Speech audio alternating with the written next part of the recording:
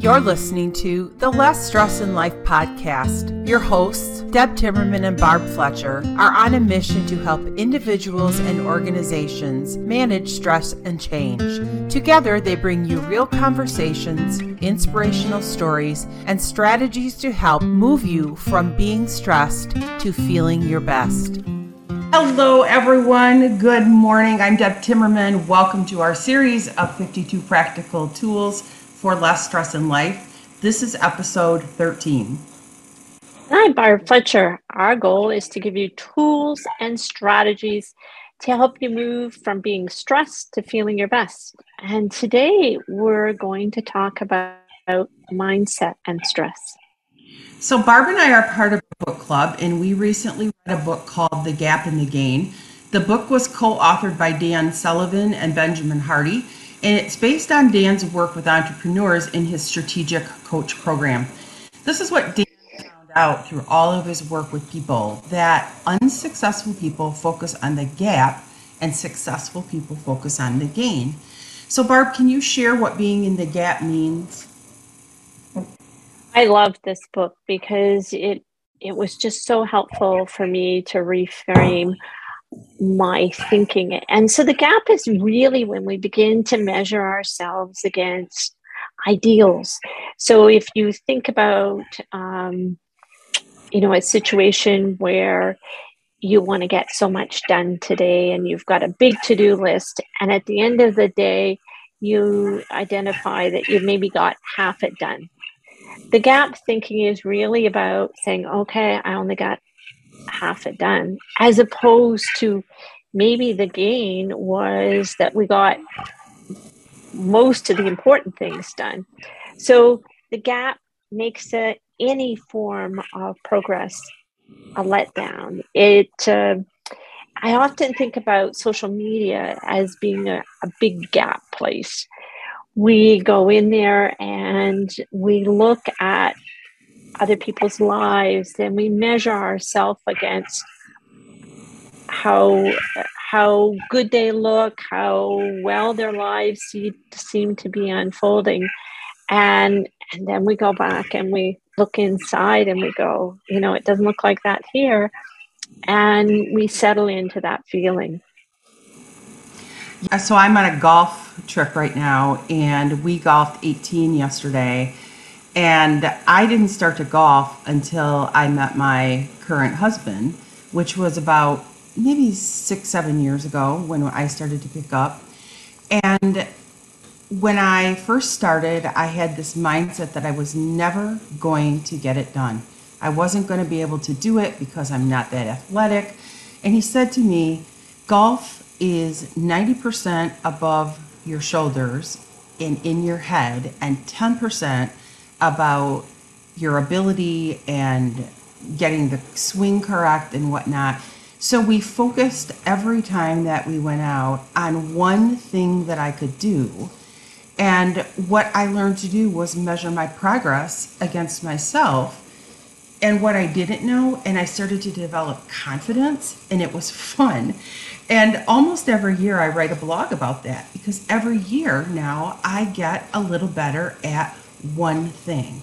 So we're here with lots of different couples, and I actually contributed to our game yesterday.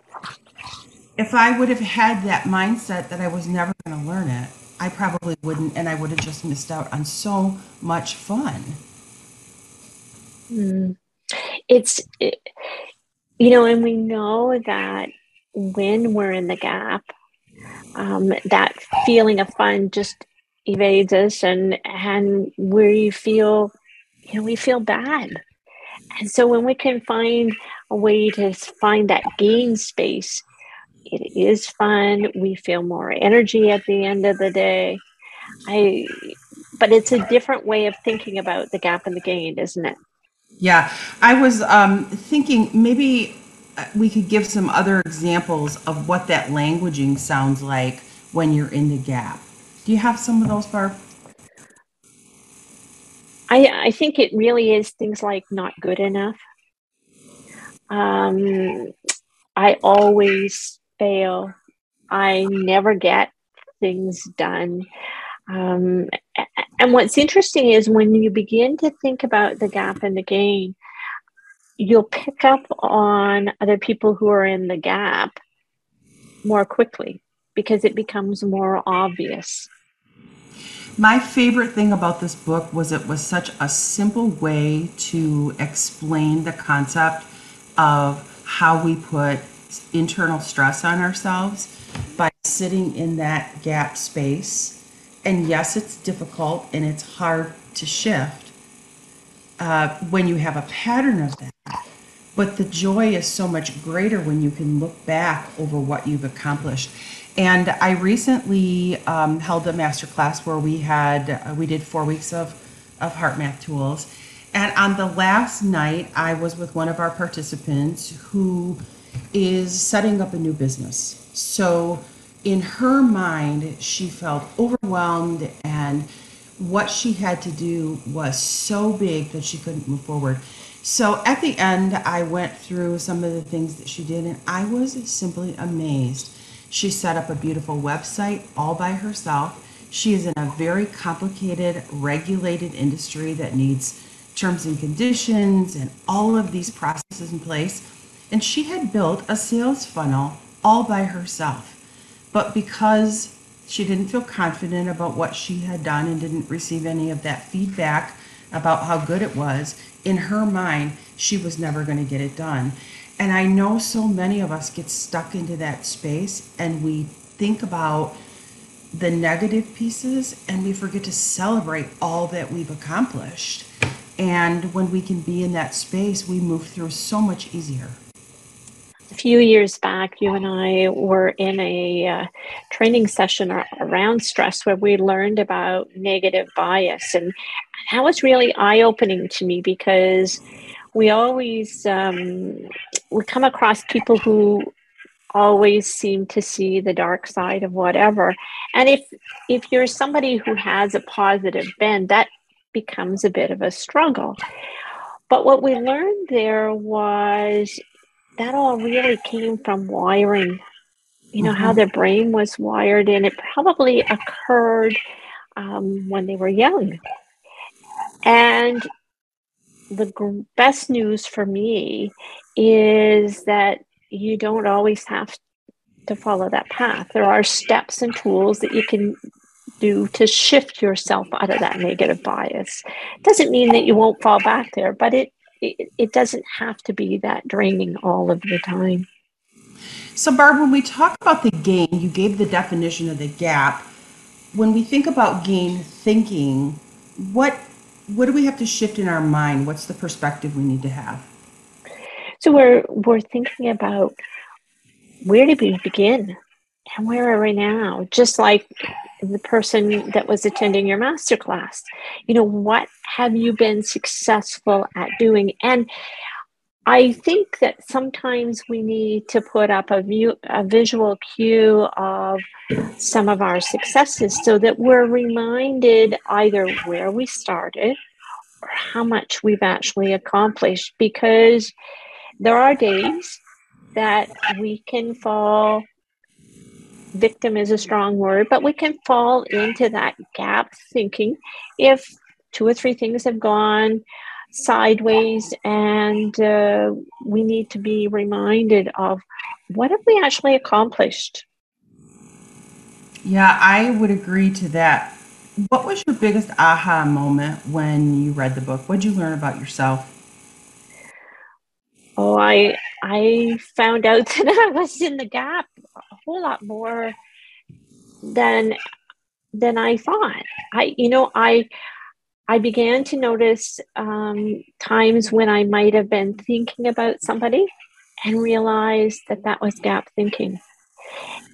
The other big aha was that I really think this is the simplest way that we can explain to children mindset is really about the gap or the gain. And it comes down to, are you measuring yourself?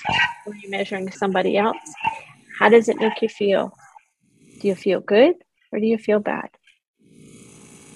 You gave some examples of languaging that was really about gap thinking.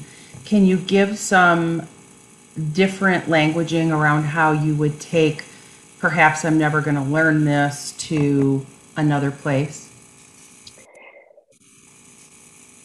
So if I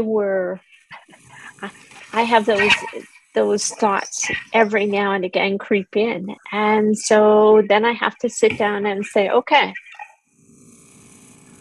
let's chunk this up. What have I learned so far? Check. I've made 3 or 4 steps in the process. And how did I get there? Just by, it's like, how do you eat an elephant? One bite at a time. And so I remind myself about how far I've actually come in the learning process, and that acts as the encouragement to continue on. Yeah, and so that's really how you make that shift from gap thinking to gain thinking, is by celebrating those wins and really looking at how much positive momentum you have. So this week we invite you to reflect on the areas of your life where you might be standing in the gap, and really encourage you to begin to reframe and shift that thinking. Pay attention to languaging that you're using, and what's the narrative that you're creating in your thought patterns.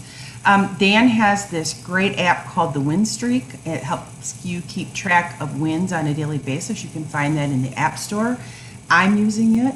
The simplest thing is to think of 3 things that you did well during the day and track that, and then to think about what tomorrow's going to look like. So what are the things that are going to be wins for you tomorrow? And I actually have an accountability partner out of our book club who reached out to me, and we do that together. So we would encourage you to find somebody to help you be accountable to hoping those wins. And if you don't have somebody, reach out to either Barb or I, and we would be very happy to help you. So until next time, we hope you'll stand in the game and not the gap. Ta-ta. Take care, everyone. Less stress in life is possible. If you're new to this kind of thinking and would like to explore what's possible for you, we'd love to connect. You can reach us through our website at lessstressinlife.com. That's lessstressinlife.com.